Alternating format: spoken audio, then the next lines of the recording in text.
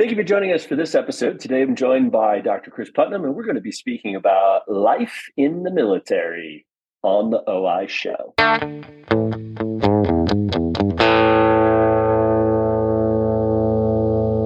Hey friends, this is Dave Kading. Before we get into the show, I wanted to thank Team for supporting the podcast. If you're not aware, Team is a virtual staffing and agency which helps connect virtual teams to your practice. I don't know about you, but I had a harder and harder time finding people to come in and join me in the in-office staff. And so over the last 2 years, we've found 10 virtual people to become part of our team. They do things like answer the phone, they help with billing insurance, they check for documentation before it comes in, they scribe in the exam room, they can order contact lenses, and the list goes on. We've been able to work with several agencies over the years, but we have found that Team has been the most effective at ensuring that our virtual employees get paid, stay on time, and that we're following up with them and making sure that they're a great agency for these people. If you are ever interested in considering a virtual employee into your office, I'd love to chat with you. But also, I wanted to let you know that Team is offering a $250 discount when you first sign up with them. Check out hireteam.com, hireteem.com for a $250 discount, or see the show notes below for a link that will get you to the website. Thanks to Team for supporting the OI Show, and thanks to you for being a listener. Thank you for joining us. Today I'm joined by a reconnected good friend, Dr. Chris Putnam. Chris, it's awesome to have you, my man. How are you? Oh, I'm great. Thank you so much for having me. This is quite a reconnection indeed. I know we saw each other a few times in pro school, and then, of course, I met you as the guy that used to run us off the sidewalks in undergrad on your motorbike. So, yeah, it's been a long time. How have you been? Yeah, good. So yeah, Chris and I went to undergrad together, and we didn't know each other at all. But he apparently remembers me as being this cursed guy who rode a motorbike all over the campus. And then we reconnected, and we connected in optometry school and went on an eye care mission trip and Moldova, right? It was Moldova. And I think we actually did our Pacific senior thesis together. That's right. Yeah, on the demographics of refractive error in the nation of Moldova. Right? Yeah, so there was a longitudinal refractive error study, and I think I still have the CD-ROM. It was like, in case Dave kicks the bucket, is written on it in Sharpies. And I have that floating around somewhere. I'm too terrified to throw it away. I don't even know it's on anymore. I don't have a computer that reads CD-ROMs anymore. Yeah. And then you and we graduated, and I had no idea you weren't in the military when you were in optometry school. When did you make that decision? Well, in fact, I did join the reserves in optometry school, so both Air Force, Navy, and Army. So I am currently active duty Air Force. They have what's called a health profession scholarship program. And what that entails is they will pay for 4, 3, 2, down to 1 year. Essentially, if you will give them at least 3 years of active duty service. So when we were still in school, 9/11 had just occurred. And so I went to the local recruiting station in January of 2002, and I went to seek out an Army scholarship. So this is kind of a unique story. I think I'm the only one in the optometry field that was ever turned down from joining the Army to be an optometrist.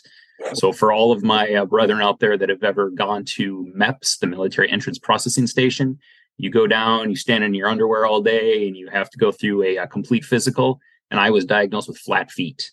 So because I had flat feet, the Army's like, no, thank you, son. Thank you for your interest, but not for us. And as I was leaving the MEPS station, my recruiter happened to pass by an Air Force recruiter and overheard us talking. The Air Force recruiter said, hey, you ever thought of the Air Force? I'm like, I haven't until now.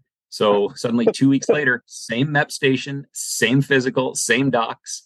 Welcome to the Air Force, son. So, yes. Oh, my goodness. Yeah, I actually tried to get in the military while I was in optometry school, but had asthma, And they're like, sorry, your refractive abilities are no good with us because of your asthma. So Understood. No, I also got turned down from every branch of the military, but I didn't even take a MEPS. I didn't even have to stand in my underwear. They didn't want me in any capacity.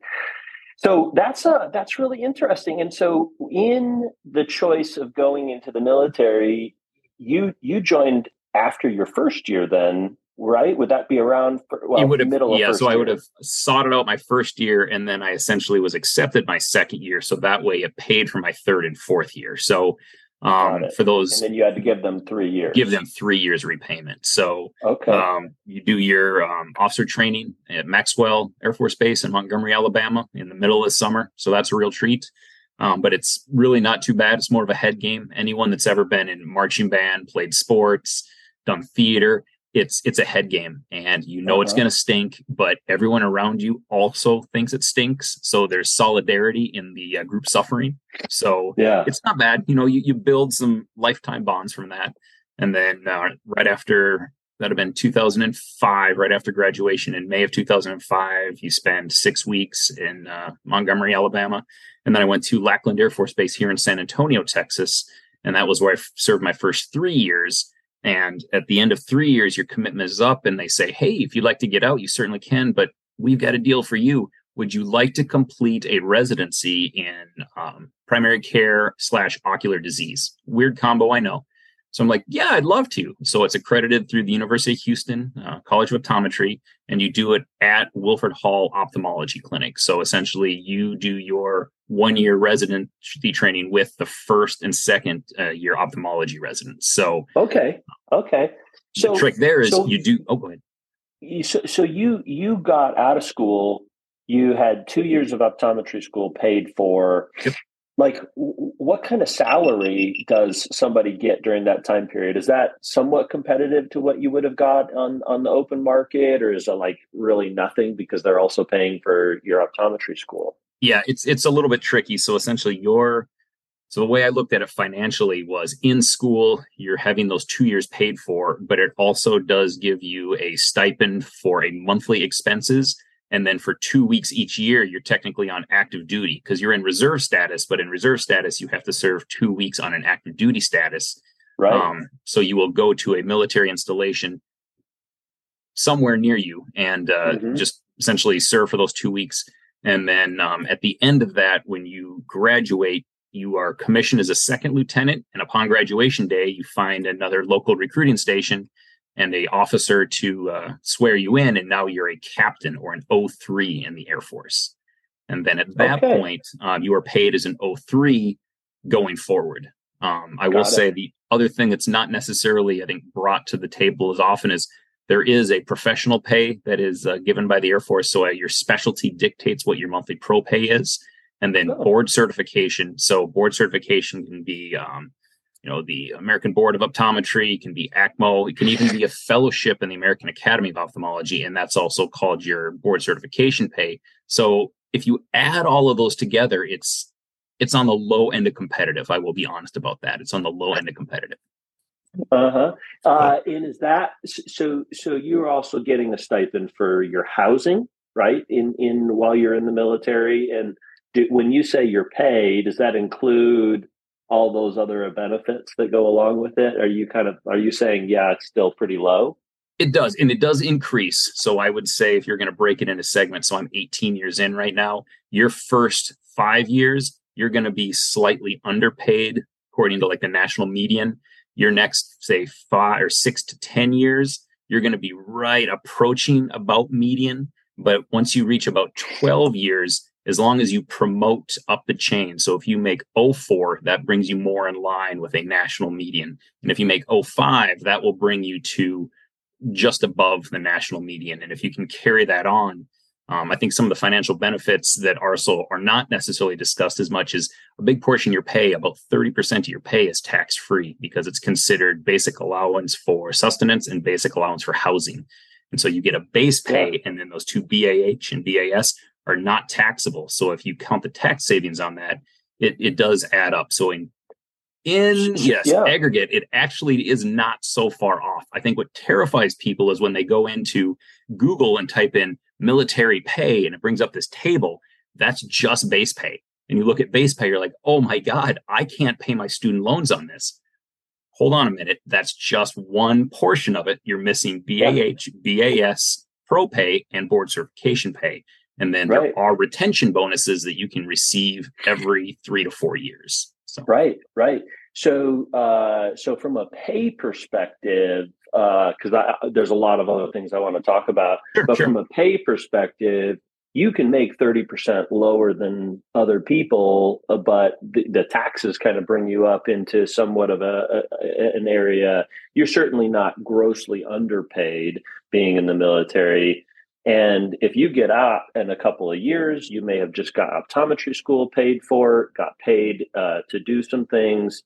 And then if you stay in as long as you are, then you're also going to be getting some retirement, right? That's been built in and put into that, right? If you make the 20-year point, that's considered full retirement age. So as long as you hit 20 years of active duty, the reserves and the Guard use a point system, and that point system is a little bit more complicated because it's built on drill weekends, deployments, and how long you've actually been on active duty. But from a straight easy math, active duty 20 years, it is a defined benefit pension after that. And that's really for the remainder of your life. So once you cross a certain threshold, it's tough to ignore that. And the closer you get to that magical 20, it's a financial mistake to walk away. Yeah. Interestingly, side note, my cousin Christopher is also right around 18 years, 19 years, somewhere in there. And the two of you are going to be getting out around the same time. And then this retirement that you get paid on for the rest of your life is just something that can't be ignored when it comes to compensation within the military. And I think we take care of military people well in that area. Absolutely. And I think the one last thing, and I don't want to dominate with just financial talk, but about 5 years ago, they made a change to the retirement system as well, meaning if you can now elect to do what's called a blended retirement system. So when you enter, you get a matching 401k effectively. So the governmental 401k is called Thrift Savings Plan. And so the TSP is essentially an index. So you can choose, intermediates, small, large caps, government bonds, or you can choose like a life cycle that based on your retirement, but you get a matching 3% up to 3%. So that's for those because vast majority of folks that join the military don't spend a full 20 years. They're out at 4 or 6 years, depending on their contract. And this was a way to entice people to join, but not leave them empty-handed and walk away with nothing. Right. So the TSP is actually not bad. You can type that into Google as well. And Thrift Savings Plan, its rate of return is fairly competitive with your Vanguards, T. Rowe's, Fidelities. So. Yeah, if it's an index fund. So you made this decision when you got in right away. Did you just think you were going to do 3 years, and then was the thought, I'm going to get out after that, and then they lured you back in with this residency, and then what did you have to give them after the residency? Essentially, it's for every year of commitment you have to give 2. So with a 1-year residency, you give 2 years of commitment. So I did my 3, and then I did my residency, and then there 2 years of commitment, 5, 6. And at this point, they sent me to Scott Air Force Base in right outside of St. Louis, Missouri. And so I had never really thought about it until I went to Scott Air Force Base. But my consultant called me. I was like, have you ever thought of doing the PhD program? I'm like, I didn't know there was such a thing. They're like, sure, you can do a PhD in vision science. And I think UMSL's right across the river. And I'm like, never thought about it. So I took the GRE and did okay, and qualified to not only get AFIT funding for another degree, but you also then, as a PhD student, it's an accelerated program, but you spend 3 years basically as a civilian student just going to the university. Your job is to go to school. And somewhere along the line, that became like the best time of my life. Like I would do that again over and over. I found more enjoyment and more just professional fulfillment in those 3 years than, and this is no offense to anyone I've ever served with, but those 3 years were the best 3 years of my profession. So I just have to take a step back here. So you're getting paid as an optometrist in the military to go and do a PhD program where most PhDs are just getting by on little stipends here or there. They're not getting paid an exorbitant amount of money. So from the perspective of if you had done this as a civilian, financially, at the end of your PhD, you're far further ahead than somebody who had done a residency and done a PhD, and you're getting paid the whole time. Now you still have a commitment to the military. Sure. Now, because of that 3 years, you've got to give them six.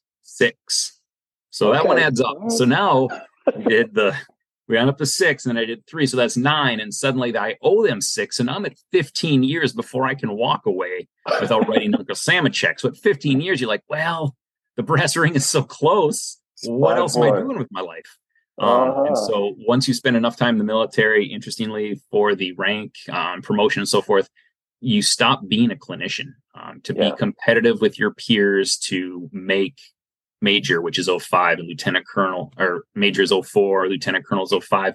You need to step away from being a clinician, and you spend a little bit more time as flight command or squadron command or a project manager. And it's tough, because if you love being a clinician, you have to make that choice. Do I want to maintain my clinical acumen and be a master clinician, but take the risk that I'm not as competitive in a promotion board? Or you step away a little bit and take on more of a leadership or officership role in the Air Force. Okay. And that does become kind of a bifurcation. You have to make that choice. Yeah. So you went and did your PhD in visual science. And I know this, but tell everybody where you kind of focused in on and really dug into. And was that a choice for you? Could you have become an expert on Demodex or something, right? Right. Oh, no, that's a great question. So I chose to go to University of Missouri, St. Louis, number one, because it was proximity. But when I got a chance to interview, I'd also interviewed at University of Alabama, Birmingham, also interviewed at OSU, and also at Indiana University. And so UMSL was just a great fit. I worked, my graduate advisor was Dr. Carl Bassey. So if you have any UMSL grads out there, I'm sure they know Dr. Bassey. But during that time, it's an accelerated program. So you take about 1.5 years of didactic courses. So you're doing biostatistics, quant analysis. You take like biologic behavior or biologic basis of behavior with the neuroscience and the industrial organizational psychologist. So you work in the other departments. But during that time, you're also getting input from your career field. So other PhDs that are 42Es, which is what optometrists are in the Air Force. So other OD PhDs in the Air Force are looking to bring you into their lab. And so there's a number of PhDs out there.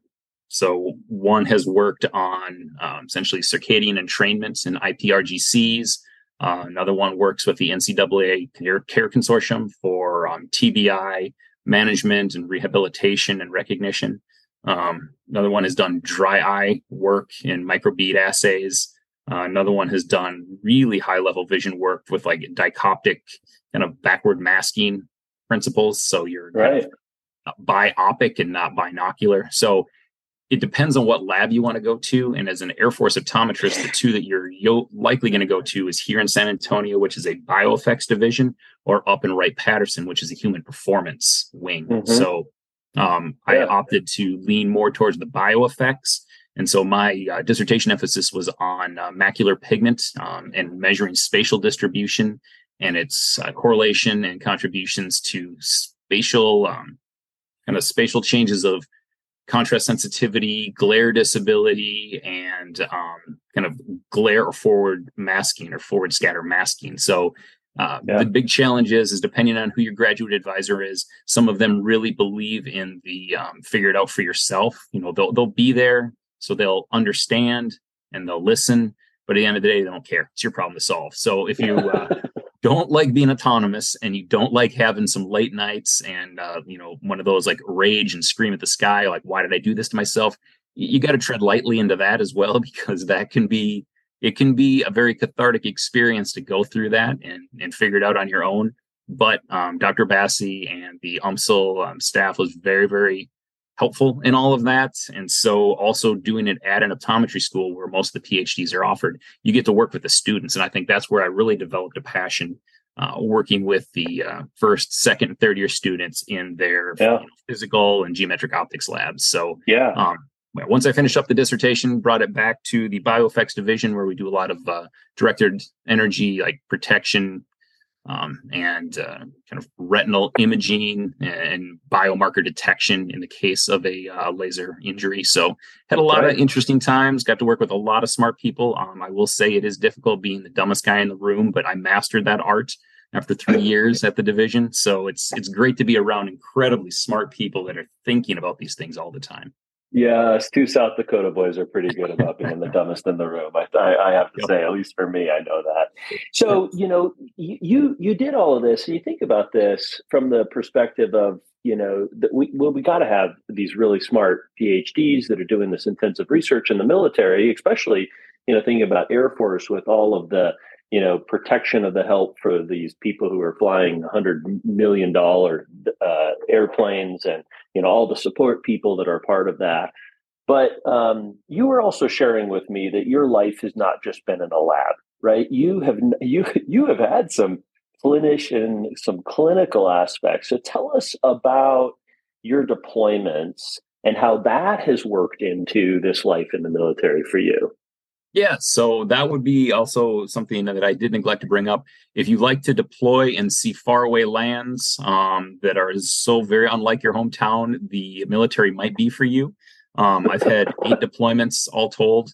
A lot of them have been medical readiness training exercises or humanitarian efforts. So I've had a chance to see 5 continents and 12 countries. Hold on a sec.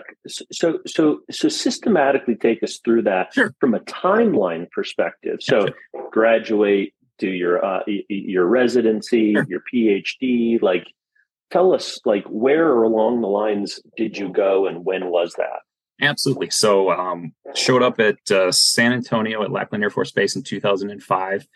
2006 was my very first humanitarian. We worked with the Department of State, and we were sent to Bogota, Colombia, to provide humanitarian healthcare.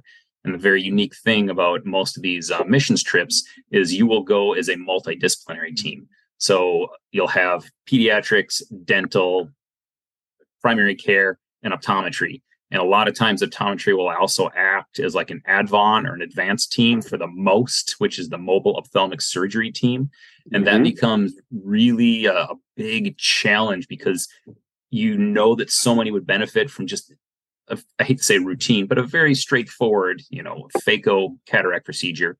But you also have to be cognizant of the fact that the very advanced ones have higher complication rates and longer recovery rates, and that most team is not going to be on the ground for more than, say, 14 to 18 days. So you almost have to be judicious in choosing the ones that will benefit, but they're not so greatly advanced that there's a higher risk of poor outcomes. So that was my first foray. That was only a year and a half out of school. And so that became a real challenge to figure out what the surgical preferences were.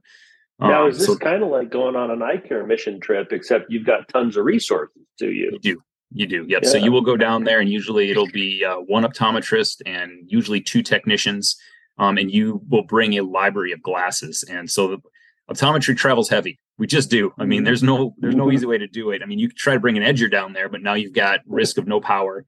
The edger breaks, something goes sideways. Now you got nothing. You got lens blanks, and nobody wants. So we always traveled with a full library, and we would usually work with local universities or local Lions clubs, and they were very, very good. And I mean, BCGs, the birth control glasses that everybody speaks so fondly of. Yeah. There is no shortage of unwanted military issue glasses in the Air Force. We have thousands of those bad boys every single week. So every missions trip, if you ever go to a country and you see military issue glasses on someone, you know that the Air Force, the Army, or the Navy has been there at some point. Wow, cool. So that was Bogota. Yep. That was Bogota. And then 2007 was Arctic Care. And so Arctic Care is not necessarily humanitarian because we are in U.S. territory. So that's called a medical readiness training exercise. So there you fly into Bethel, Alaska, and you work with the local National Guard. I did my 4th year at Bethel. Nice. Yeah, and Bethel's not a bad place. The clinic there is actually quite nice. Yeah. And so if you're one of the unlucky ones, you don't stay in Bethel. You get on an HH-60, which is a Black Hawk helicopter, with a smaller team and all of your gear, and you fly out to a remote village. We flew to Point Hope, which is in the Aleutian Chain. Not a great 2 weeks to spend, because when you get to that location, you get off the helo, they shove all your stuff out there, and they're like, "We'll see you here in 2 weeks," and then they fly away. And as you look around, it's just barren white, and you're like, "Anybody know where they're going?" And so you just wait there until a snow machine rolls up, and they put you on the snow machine and make multiple trips because they only got one or two.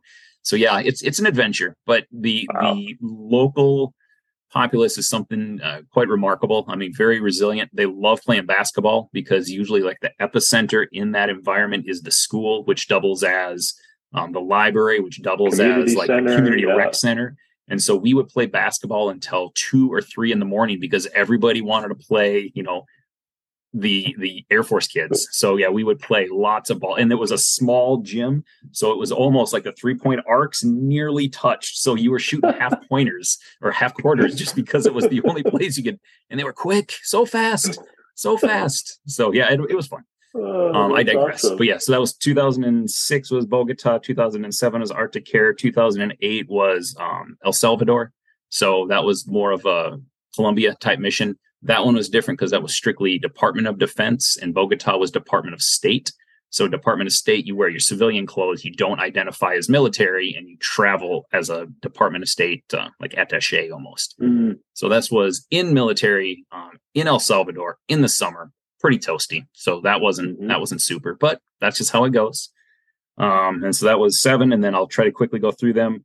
Went to Haiti in 2010 after the earthquake. So that was a really rough one. That's probably one of the worst ones I've been on, because that was devastation. That was flattened. There was nothing. There was no infrastructure, water purification, electrical grids, all gone. So you could work as long as your batteries would hold. So you would bring 6 handles, and that's all you could do, because there's nothing. Your BIO would run out of juice at 1, and there's a line of 400 people out there, but there's not a thing you can do. So wow.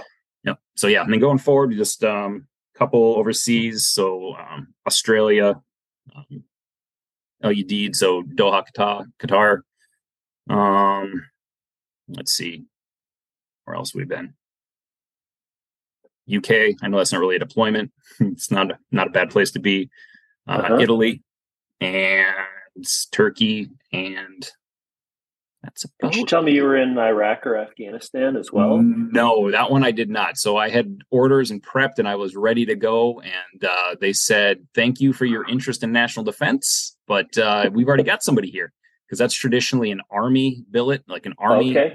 So they were missing someone. So then they were going to bring an Air Force guy, but they had already filled the spot by the time it was time to go. So where were you where you were doing trauma care for people that were, coming off of the battlefield?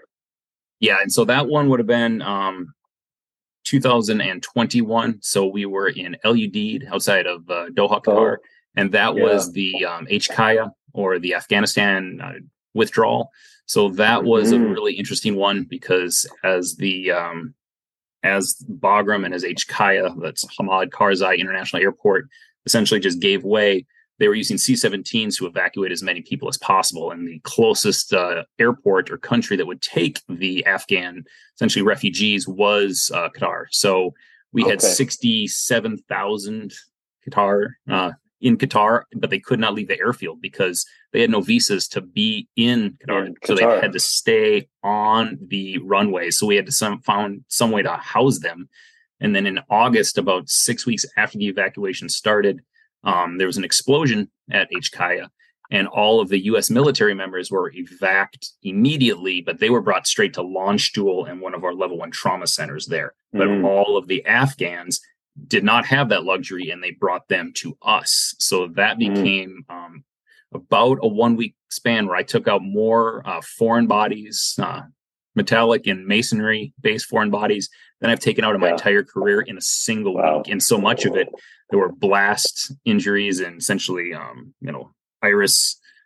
Essentially, there were avulsions all over the place. There's missing lids. You had almost complete decompensation of some globes. I mean, there was nothing you could do. So we didn't have ophthalmology or surgical on the ground. So we had to do our best to try to evac them out and get them where you could. So good thing you did that residency, man. Yeah, it was good. I learned how to put on a Fox shield. It was fantastic. It worked out really good.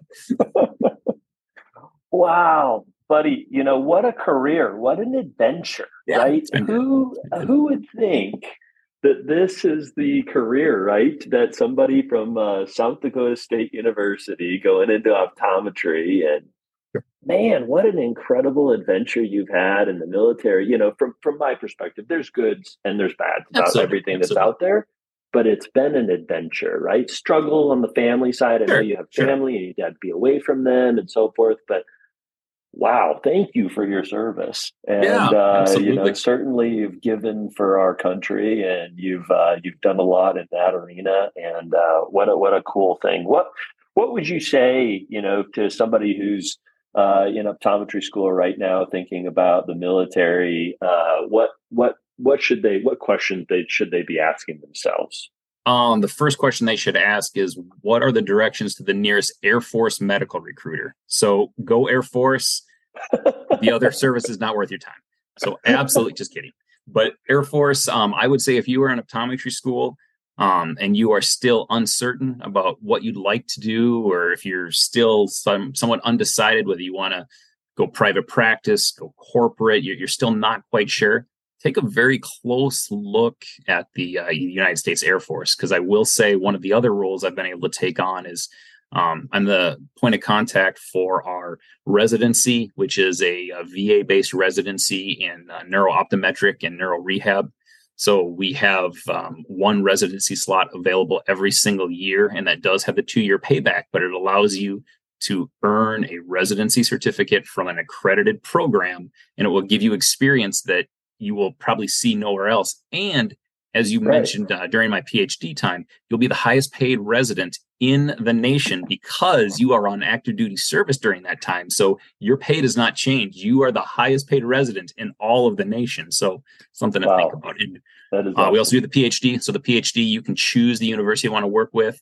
And we've recently stood up a sports vision fellowship. So more of a human performance fellowship that we're morphing into a 2-year Master's of Science degree at University Incarnate Word, Rosenberg School of Optometry. Yeah. We've now had 3 graduates, and that's been a real big thing from the standpoint that I think we lacked a lot of standardization in the kind of sports vision performance realm. And so we've been able to work with Special Warfare in town and Synaptic and some of the other device manufacturers. And I think there's been a lot of goodness because the military is a repository for data. I mean, we can trade and take so much data off of such large sample sizes that it's almost unprecedented. So bottom line, if you are interested in the United States Air Force or any branch of service and you're not quite sure what your next choices are, talk to a recruiter. You owe them nothing unless you take money. So if you want to explore options, if you want to look at different avenues, there's also what's called direct accession. So you don't have to take the scholarship. You can wait until graduation and then do a direct accession, at which point you are eligible for a loan repayment program. That's not a guarantee, but most years it is available, and it's up to $40,000 paid to you for additional 2 years of service. And so that's not a bad deal to kind of trim off a little fat from your student loans. Yeah. Well, that makes sense. Yeah. Well, hey, thank you for sharing about your career. Very fascinating and it's spectacular. And thank you for your service. Yes, thank you so much. If there's ever a chance to meet up again, I hope we run into each other at a future conference. I always love hanging out with Dave Kading. So. Yeah. Thanks, buddy. And thank you for joining us for this episode. Make sure to like and subscribe. Stay tuned for future episodes of the OI Show. Thanks again, friends, for joining us for this episode. Again, thanks to Team for their support of this episode. If you're considering or have ever considered getting a virtual team member for your practice, check out hireteam.com. That's HIRETEEM.com. Mention the OI Show when signing up, or hit the link below for a $250 discount off of your first month's team member.